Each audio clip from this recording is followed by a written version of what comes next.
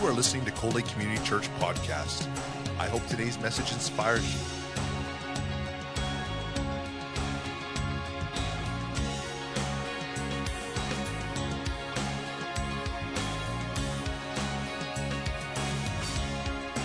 Cold Lake Community Church, a place where families come together. So I want to take you to a story of a man by the name of Ahithophel. You say, who? Ahithophel. Turn with me to 2 Samuel chapter 17, verse 23. And I want to tell you a story perhaps that you've never heard in your life, but the story begins in verse 23 with these words. Now, when Ahithophel saw that his advice was not followed, he saddled his donkey, went to his house, and arose and went to his home, which was known as Gilo, that city. He put his household in order, and look at what he did, and hanged himself. And the Bible says that he was buried with his father's tomb. Who was Ahithophel? How did he reach this place of desperation that he committed suicide? This is one of 6 times that the Bible records for us suicide was a chosen deed done by individuals.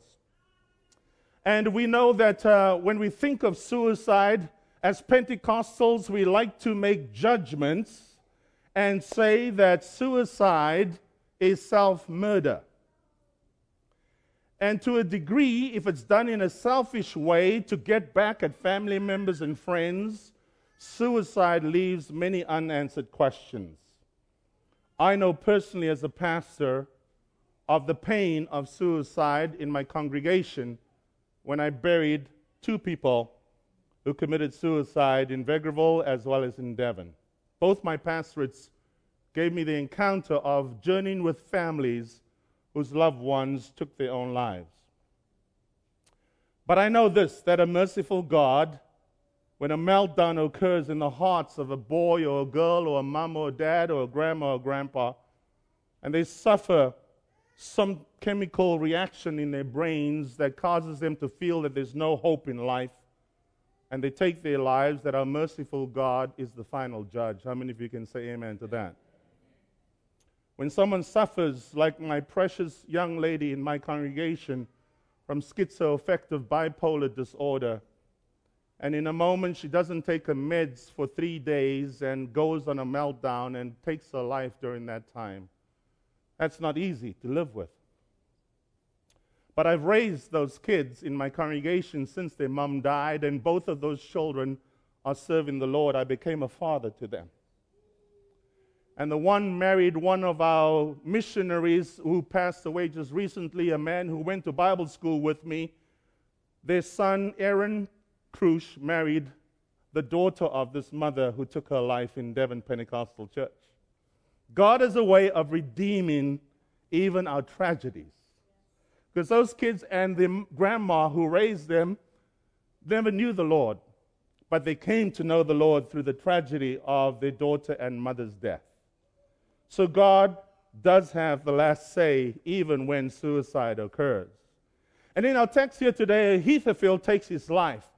How is it that he reached this place of desperation? How is it that he came to the place where he said, life is not worth living, I'm going to hang myself, and I'll just have my story remain as such? Well, I want you to go with me in your Bibles to 2 Samuel chapter 15. And I want you to read with me the verses from verse 1 through 9 in 2 Samuel chapter 15, verse 1 through 12. The Bible records the story for us this way. King David had a son by the name of Absalom, who had a sister by the name of Tamar. You remember the story? Tamar's brother Amnon, one of Absalom's stepbrothers, raped his sister Tamar by pretending that he was sick. And he was in lust with her, not in love with her. And while pretending to be sick, he called her to his bedroom and he raped her. And when King David did nothing about the rape of his daughter Tamar, her blood brother Absalom took her and fled to be a refugee and in exile with their uncle. They lived there for several years, the Bible records, and actually, in those years, King David pined for them to return to Jerusalem. And King David invites them back to Jerusalem. And the Bible records in 2 Samuel chapter 15, you can read it when you get home, verse 1 through 12, that Absalom went to the city gate every day. And as he sat at the city gate and people came and brought their complaints and their feelings about some indiscrepancy in business or in farming to King David, who was supposed to give judgment, Absalom sat at the city gate and he said to the people, "Come, tell me what you want the king to hear."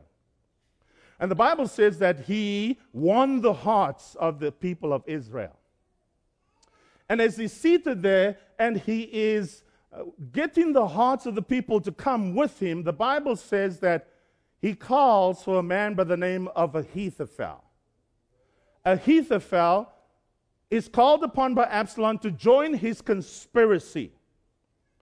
And why would Ahithophel, who committed suicide a few chapters later, join Absalom's conspiracy when Ahithophel is King David's most trusted counselor?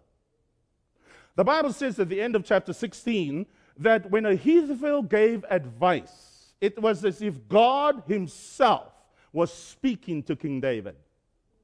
It was as if, the King James uses the word, an oracle from God was delivered from the throne of God to David's heart. That's how powerful the advice of Ahithophel was to King David. That every war he entered and every land that he purchased came through the advice and the counsel of Ahithophel. So why would Ahithophel join the conspiracy of Absalom? Well, as the Bible goes on and begins to tell us the story of Ahithophel in 2 Samuel chapter 15, verse 13 now through 19, the Bible says that when Ahithophel joined Absalom's conspiracy, David heard about this. And as he heard about it, he prayed as he said, "I need to leave the city because I know Absalom and Ahithophel will join forces and they will come against me." And so as he's leaving Jerusalem, he prays in verse 31 of 2 Samuel chapter 15 these words, "Lord, I pray that you would turn the counsel of Ahithophel into foolishness." And so as David is leaving the city, heading for the mountains to hide in the caves from his son Absalom, there is another counselor that comes and joins him on the journey, and he says to King David, "David, I want to go with you, and I want to be with you." And David says to him, No. I tell you what, you go back to Jerusalem, and you serve my son as a counselor just as you served me. His name was Hushai the Archite. As you read chapter 16, you discover that Hushai went back to Jerusalem, and Absalom walks into the city with Ahithophel and with his troops. And when he comes to the side of Absalom, Hushai says to him, "My lord, my king." He bows before him and he says, "As I have served your father, so I will serve you." And Absalom says to him, "But aren't you my father's counselor? Why come and join with me?" He says, "Because I believe in your cause." And he lied to him. And as the story goes on, the Bible says that in chapter 16, Absalom asks Ahithophel, "How can I get back at my dad? Because he did absolutely nothing about the rape of my sister Tamar. He shamed our family." King David's family was quite dysfunctional. How many of you would agree with me on that? And he says to him, Ahithophel says to him, "I tell you what, we'll pitch a tent on your father's roof of the palace. He left concubines behind. My advice to you is the way to get back at your dad is to sleep with your dad's 10 concubines on the roof of the palace and have sex with them and shame him." That's the advice of Ahithophel. Now, is this a godly counselor? Is this the advice that God would speak through Ahithophel to Absalom? I don't think so. Because that advice was rooted in a root of bitterness towards King David himself. And when Absalom's bitterness began to develop the conspiracy towards his father, Ahithophel saw an opportunity to join with David's son and say, now I know the scriptures have said, touch not the anointed of God, but when his son touches him, I can join that conspiracy. He was a clever counselor. And he knew what the Bible said. And so the Bible says that after Absalom slept with his dad's 10 concubines on the roof of the palace, he comes back to Ahithophel and says, look, that didn't satisfy this feeling inside of me of my anger and my bitterness towards my dad. What should I do now? And the Bible records for us that Ahithophel says to him, give me 12,000 men, and I will go after your father, and I will kill your father, but bring his troops back to Jerusalem to serve you as king. Give me 12,000 men. I'll go after him. Well, you remember Hushai the Archite, who was sent by David to thwart the counsel of Ahithophel. And David had prayed, oh Lord, turn the foolishness of the counsel of Ahithophel into foolishness. Was that not right? So Hushai is asked, and he says in verse 7 of 2 Samuel chapter 17, the advice of Ahithophel is not good at this time. And Absalom turns to Ahithophel and says, well, sounds like your advice to me is not good at this time, so I'm not going to do what you want me to do. The Bible records that earlier in 2 Samuel chapter 11, King David was supposed to be leading his troops out in the spring to war. You remember the story? And the Bible says that Ahithophel and King David had a relationship that maybe you never connected before. But the Bible says that eventually Ahithophel's advice and counsel was listened to by Absalom, and Absalom goes after his father in war. You read chapter 19 through 22, you discover that there is clear declaration of the intent of Absalom to kill his dad. And as he's going out with his troops, the Bible records for us in 2 Samuel chapter 23 the names of all of the mighty warriors of King David. And as he names these individuals, on the next slide, you will see that when Ahithophel saw that his counsel was not taken, he went to Gilo, put his house in order, and hung himself, and his bones were buried with his father's tomb. And after his suicide, Absalom goes after his dad. And the Bible records in 2 Samuel chapter 23, verse 8, the names of the mighty men of King David. There were 37 of them. Now, I want you to drop down in your Bible and read verse 34. In verse 34, we see that there is a name of a mighty man, and I want someone to stand and read it for me right now, please. If you have it in your Bibles there, 2 Samuel chapter 23, verse 34. Can someone please read it for me? You have it there? I see you just paging away there. Someone read verse 34 to me. What is the name of the mighty man of Ahithophel mentioned in verse 34? And who is he?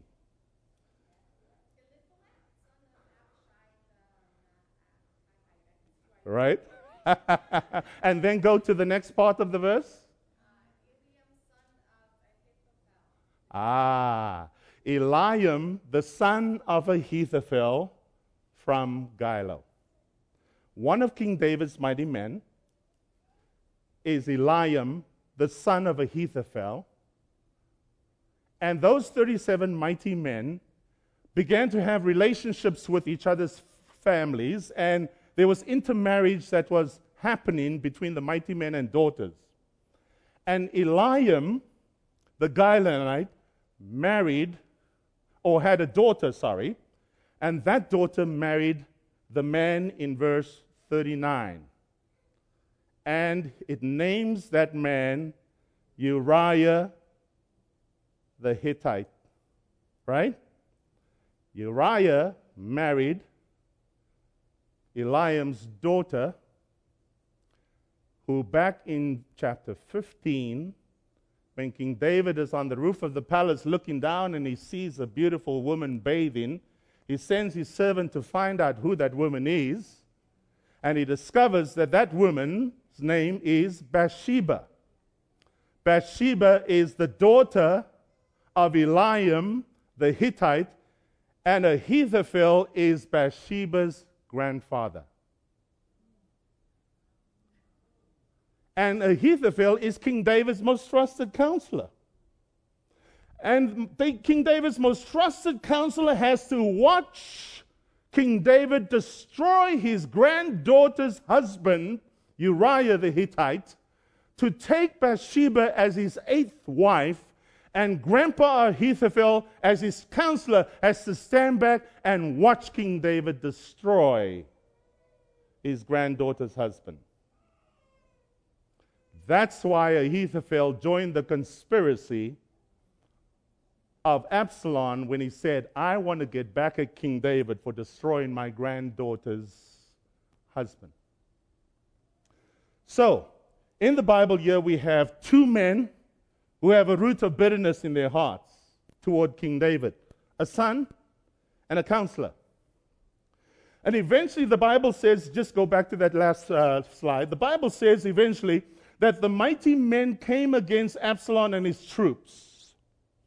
And as they are going out to fight King David's army, the Bible says that David says to his mighty men, especially to Joel, if you find my son Absalom on the fields, please deal gently with him. Don't kill him. Bring him to me. You read chapter 21 and 22, you'll discover it there.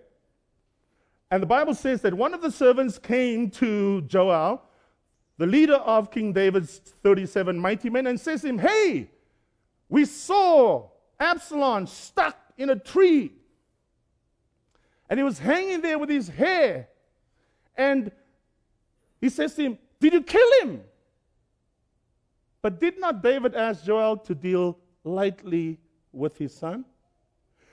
And Joel says, take me to where he is. And in 2 Samuel chapter 18, verse 17, they come upon Absalom hanging in a tree because he had long hair and he was hanging there. And then the next slide, the Bible says that Joel took 3 swords and stabbed him into the belly and stabbed him in the heart, I'm sure, and stabbed him in the lungs. Why would Joel disregard the counsel of David to deal lightly with his son? Well, that's another sermon for another time. But you see the dysfunction around David and his troops. And the Bible says to us in 2 Samuel chapter 11, verse 3, on the next slide, so David sent and inquired about that woman and said, is this not Bathsheba? I said that already, the daughter of Eliam, the son of Ahithophel, the wife of Uriah the Hittite. Now go to the next slide. I bring it now to Cold Lake, Alberta, and to your life and my life. Here's what the Bible says in Hebrews 12:15. See to it that no one misses the grace of God, and that no root of bitterness grows up in your heart and mind to cause 2 things: much trouble and defile many. These 2 men's bitterness eventually led to 20,000 men killed between the war of Absalom and David's 37 mighty men. Those 37 mighty men slain 20,000 people. Now, how many people did Ahithophel ask originally for? 12,000, right? How many perished in the war between Absalom and his troops and King David's 37 mighty men? 20,000. 2 men's bitterness led to 20,000 people dying because of that root of bitterness in their hearts towards King David. Would you agree that that's a logical assumption? Now, I say to you that because of those 20,000 men that perished, 200,000 people were defiled. How do I get that number? Well, you have a son who died in the war. That's 20,000 mamas that are defiled, right? They must have been daddies, so there were 20,000 daddies that were defiled. You agree? Would there have been 20,000 grandmas that were defiled? 20,000 grandpas that were defiled? How about 20,000 uncles? How about 20,000 aunts? How about 20,000 sons, possibly? How about 20,000 daughters, possibly? How about 20,000 uncles and 20,000 aunts? That's just in the immediate core of the 20,000 men that perished that day, where because of two men's bitterness, many were defiled. 200,000 people were defiled. I was born and raised in Cape Town, South Africa. On the next slide, this is a picture of my mom on the left-hand side with her mother and my eldest brother, Albert. My mom was born in Cape Town, South Africa, to Filipino parents. Her last name was Dela Cruz, Mavis Dela Cruz. My grandma was Chona Dela Cruz. And so my mom now marries my dad in 1947 on April 17th. There's their wedding picture.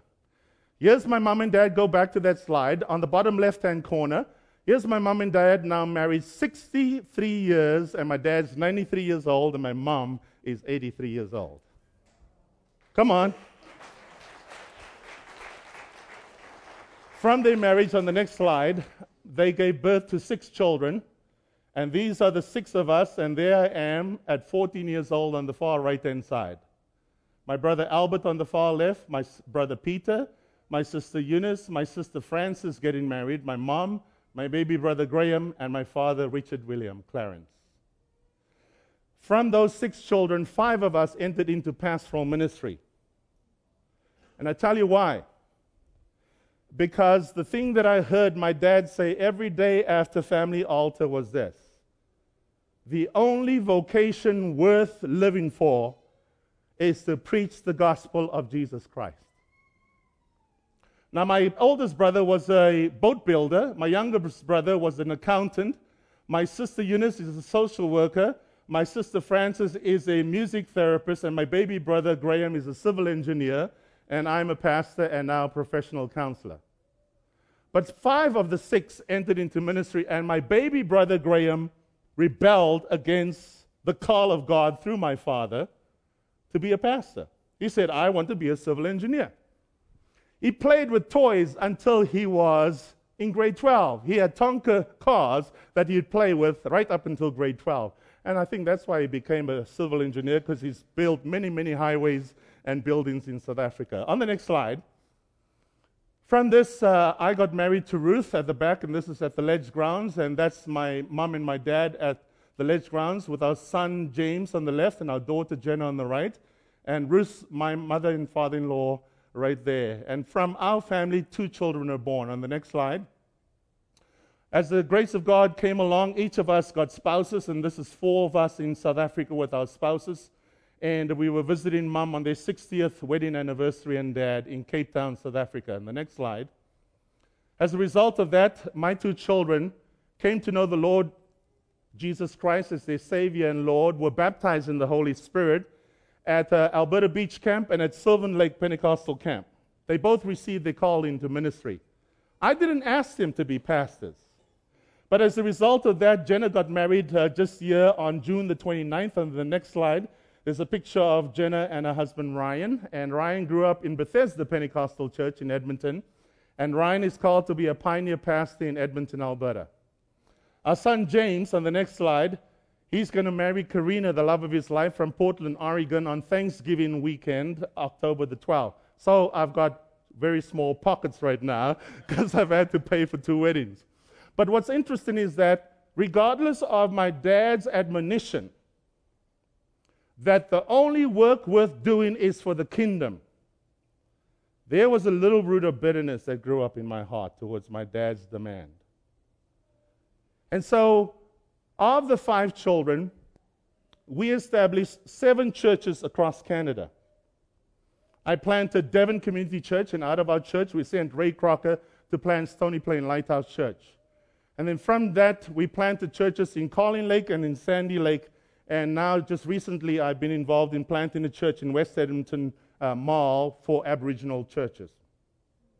And what's interesting is that throughout my upbringing years, I resented the fact that my life was surrounded in church. Monday night was Bible study. Tuesday night was choir practice. Wednesday night was prayer meeting. Thursday night was cottage meeting. Friday night was young people. Saturday afternoon was open air service. Sunday morning at 8 o'clock was church. Sunday afternoon at 1 was Sunday school. And 6 o'clock was Sunday evening service. And then we had the after service where we prayed through what the message that we heard.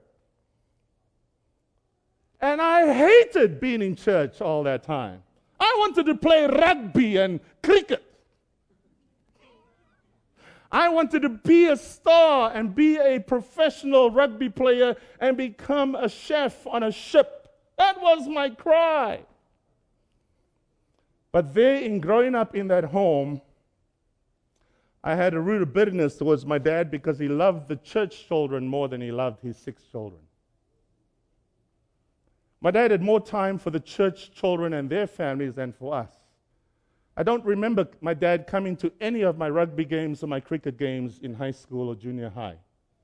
Never heard my dad say, "I love you," once in my life. When I confronted him in my 4th year at Northwest Bible College, now called Vanguard College, and I asked him, "Daddy, why have you never said once to me, 'I love you, I'm proud of you'?" And when it came to my graduation in Edmonton, Alberta in 1987, I sat him down and I said to him, "Dad, I have a father wound inside of my spirit toward you for forcing church on my life and not living a balanced life, and where I never heard the words of affirmation from you."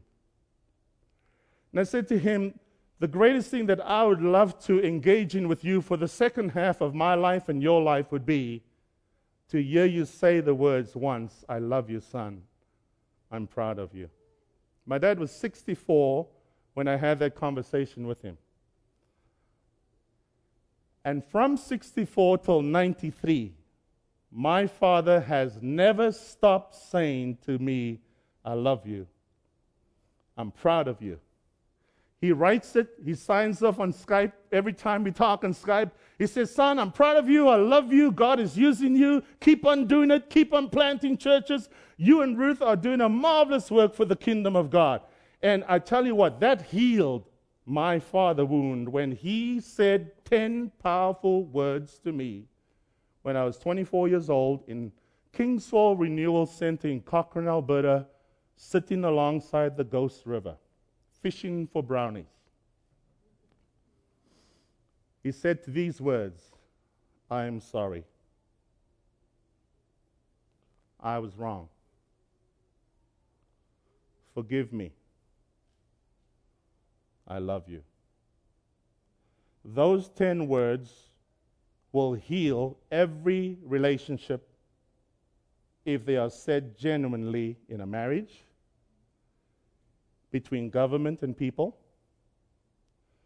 between employer and employers. That we can admit that we are not perfect, but we are sorry, we are wrong. Please forgive us. I love you. And when my father said that words for the first time in my life at 24 years old, there was a burden lifted, and in my belly, that root of bitterness was released by God's grace. And because of that journey with my father, I found myself marrying Ruth with no baggage in my past history, because I said to myself in Bible school, before I ever enter ministry and marriage, if I don't deal with my root of bitterness, I will have much trouble in my life as a pastor, and I will definitely defile many people.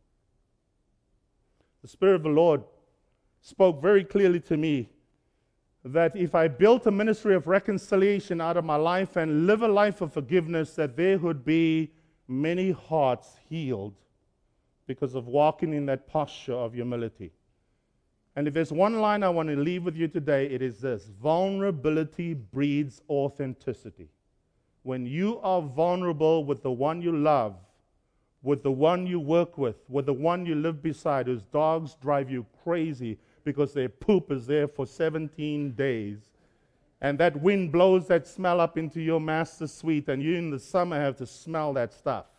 When the dog barks at 5 in the morning, when you're still in your alpha sleep, you can still look at your next door neighbors, as I'm describing mine right now, and say, I love you guys. And because of my love for them and even their annoying dogs, their 2 children started going to Devon Community Church's youth group because I told them about it. The most amazing thing happened to me last September when I went home. My father looked me in the eyes and he said, I want to present something to you. In the Old Testament, there was the story of Elijah and Elisha. And in that story, it was the story of how he begged for a double portion and a blessing on his life as his mentor, and the one who showed him how to be a prophet of God was taken up. And my father asked me to kneel in front of him in our lounge, our living room, and he said, I want to do a presentation to you and over you because I really believe God prophetically showed me that my mantle will rest upon you and your son. And he said, you have an apostolic calling to plant churches, and you have an apostolic calling to be a father to those new planters. And he said, your son is going to plant churches, and you need to pass this mantle down to him. This is the mantle that my father gave me last August.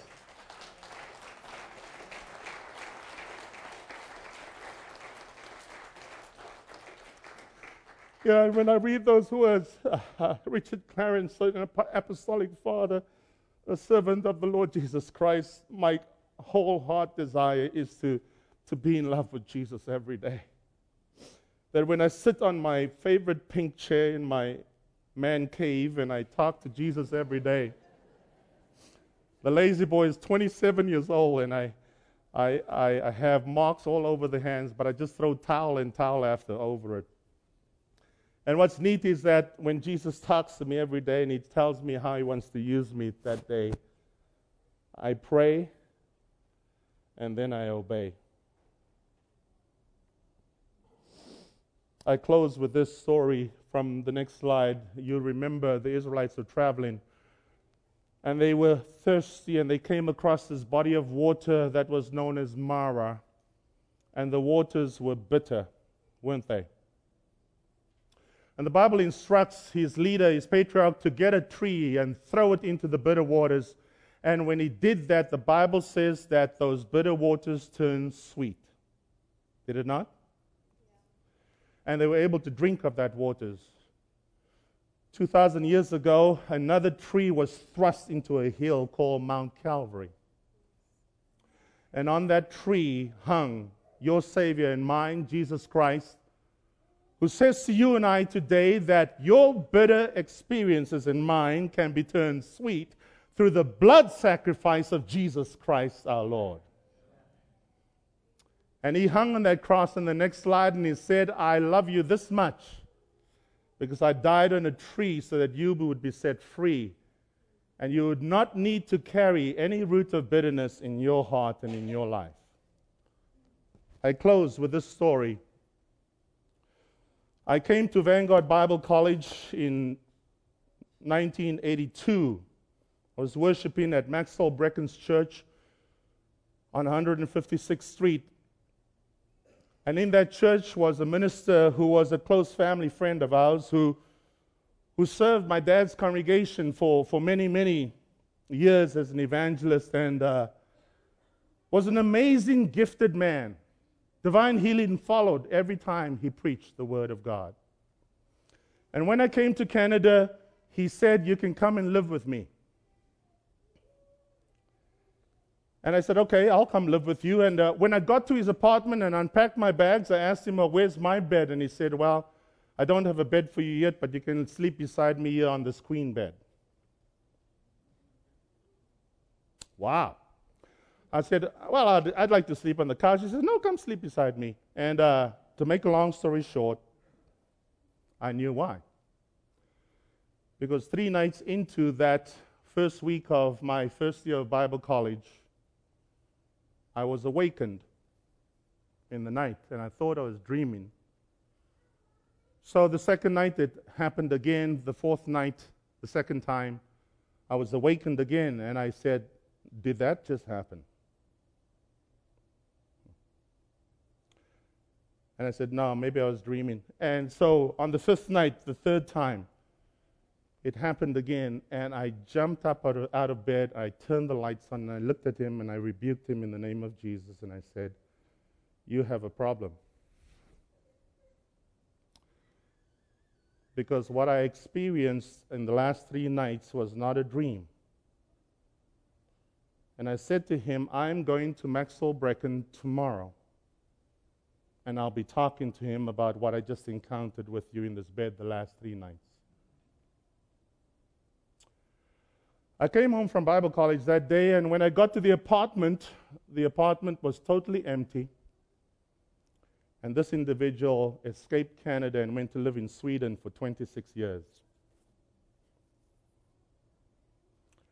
3 years ago, he returned to Canada with prostate cancer. I heard about it through Ken Solbrecken. Ken knew about the situation, and Ken set it up for me to have a face-to-face with this man. For 26 years, I lived with the experience of a man of God inappropriately touching me in the night hour. And I was concerned for his life, and he had married a Swedish woman. And when he came home, the first week he was home in Edmonton, Alberta, I took him to a restaurant.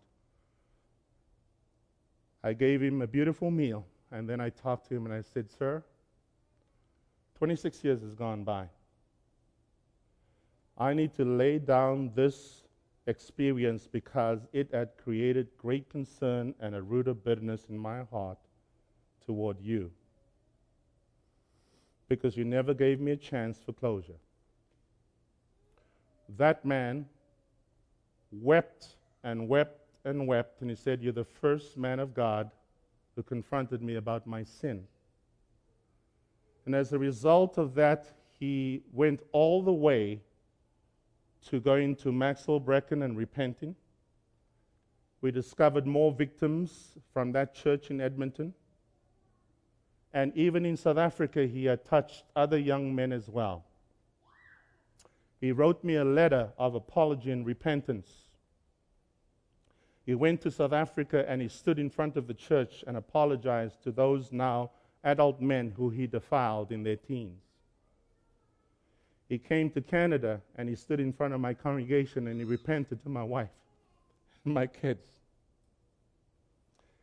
And it healed my heart with a history of 26 years of being inappropriately touched by a man of God. And so I share that story in closing with you today because I know the impact of a root of bitterness in my heart and how the Lord helped me to release that in His time. Sometimes we try to force reconciliations and they don't turn out that good. But the Bible says in the fullness of time, Christ came and died for our sins. Can you say amen to that? So from the life of Ahithophel and Absalom and from my life today, I share very openly with you experiences because I know in the body of Christ, as Neil Campbell has come and done the Power of the Blessing seminars here. He was just here a couple of weeks ago, I believe, and he preached for you. And Neil and I and Annette have an office together in Edmonton, at least in Calgary, and I have an office in Fort McMurray in Edmonton where I counsel regularly people. And I pray them through and see them delivered from these painful family of origin issues or life issues. Today, as you bow your heads and you close your eyes, I know I've gone long, but I believe the Holy Spirit wanted me to say all that He laid on my heart today, because there may be someone here today who have lived with a family of origin life experience, and you've never put closure to your relationship with your mom or your dad. Maybe you've been molested like I was at 22 years old by a family friend, a close person, an uncle, an aunt, a grandma, a grandpa, a neighbor. Maybe you've gone through the tragedy of being defiled by a coach who never chose you for years when you were one of the best ball players or the best volleyball player. Maybe you were defiled by a professor or teacher who said things about you in front of a class and it embarrassed you, and you still have that root of bitterness against him or her. Maybe it's an employer that fired you unnecessarily, and you've never forgiven that person for firing you, and you carry a root of bitterness on your heart that often reflects with a chip on the shoulder.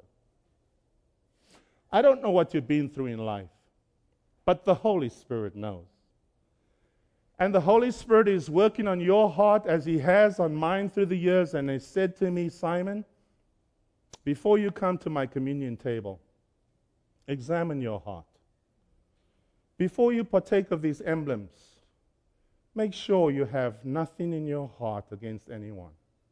Even when I brought my offerings to the table, though in my heart I had forgiven Dudley many, many years ago, I know that today I stand here free after 26 years of not being able to put closure to that, not knowing where he was. But by God's grace today, the Holy Spirit is here, and the Father's heart and the Father's love is here in this room right now. And He's not here to rub your pain and your sin in. He's here to rub it out. My Father is the grand eraser. He erases your violators and your ones that hurt you and I. He erases that pain the moment we choose to say, Lord, I release that to you today. So without prolonging this, as your heads are bowed and your eyes are closed, and you respond to the Holy Spirit and the Word of God from the life of Ahithophel today and Absalom. And as I've shared my very life with you today, who is here today that would say, Simon, will you remember me in prayer as you close, that I would begin this day to launch into my healing and my freedom from this little root of bitterness, whereby if I don't guard my heart, much trouble will come to me and many will be defiled by me. If that's you, will you be brave enough to just raise your right hand and say, Simon, that's me? Yeah, all over this place. Thank you for your honesty. Your vulnerability brings authenticity. You may put your hands down. And here's what I want to say to you by the Spirit of God, that the beginning of your healing just began with that revealed hand. I said it's the beginning of your healing. God, who begins a good work in you, will be faithful to complete it. Can you say amen to that?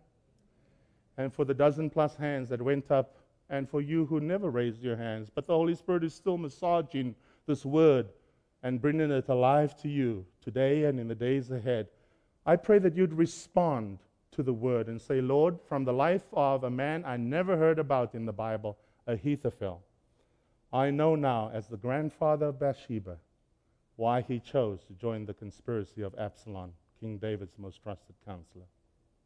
Lord, today, thank you for your Holy Spirit that has worked in our hearts as we've listened to your word. Thank you for the application from Hebrews 12:15, that we can truly say, Lord, that we would not want to miss the grace of God in our lives.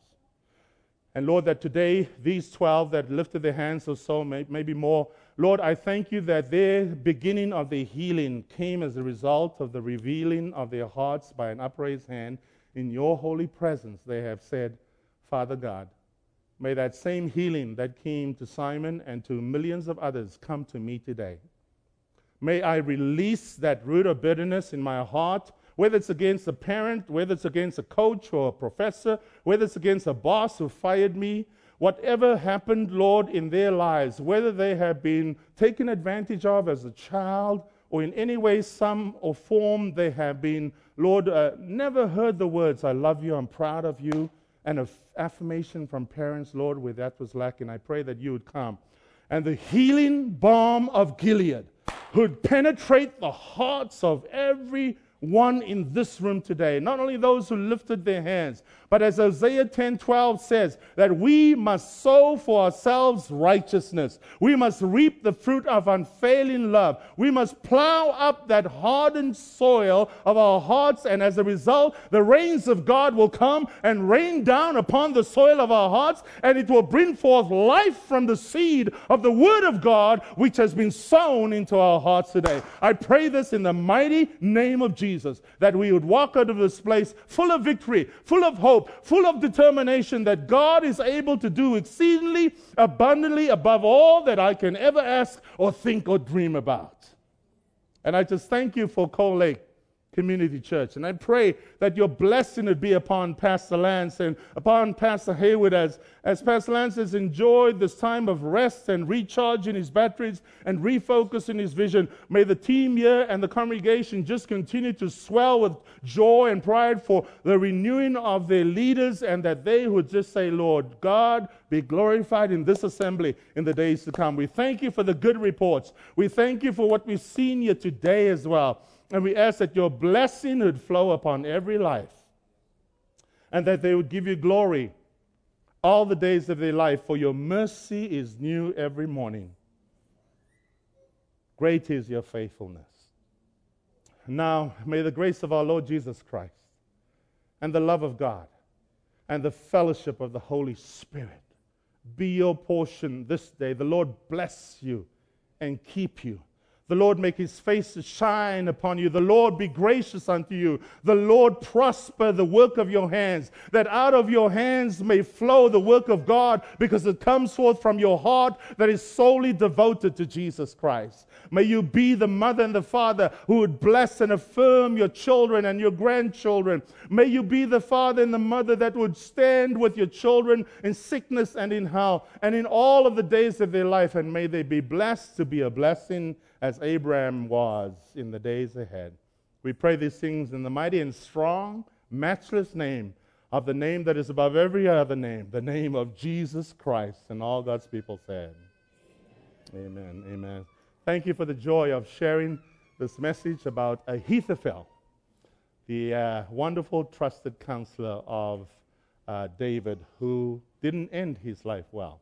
May we learn that lesson from him today. The Lord bless you. Enjoy this beautiful last summer holiday weekend, and happy Labor Day to you and your family. God bless. Amen.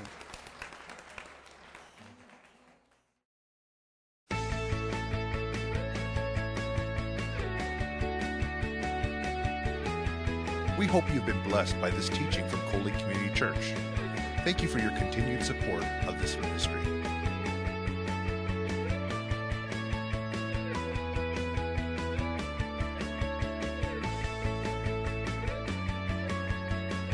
Cold Lake Community Church, a place where families come together.